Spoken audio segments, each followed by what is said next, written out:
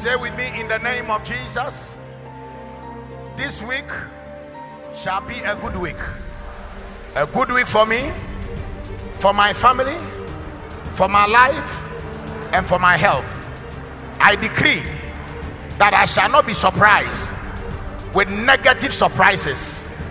Negative surprises of death, negative surprises of health, negative surprises of setback, negative surprises of losses.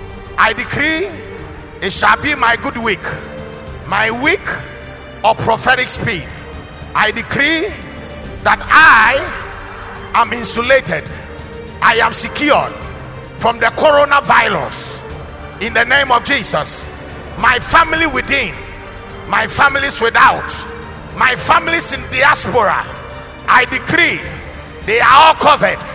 They shall not be victims of coronavirus in the name of Jesus.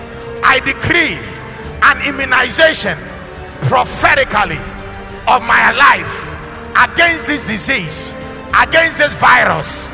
In the name of Jesus, we speak over the coronavirus. It shall not affect us. It shall not affect us. We are safe.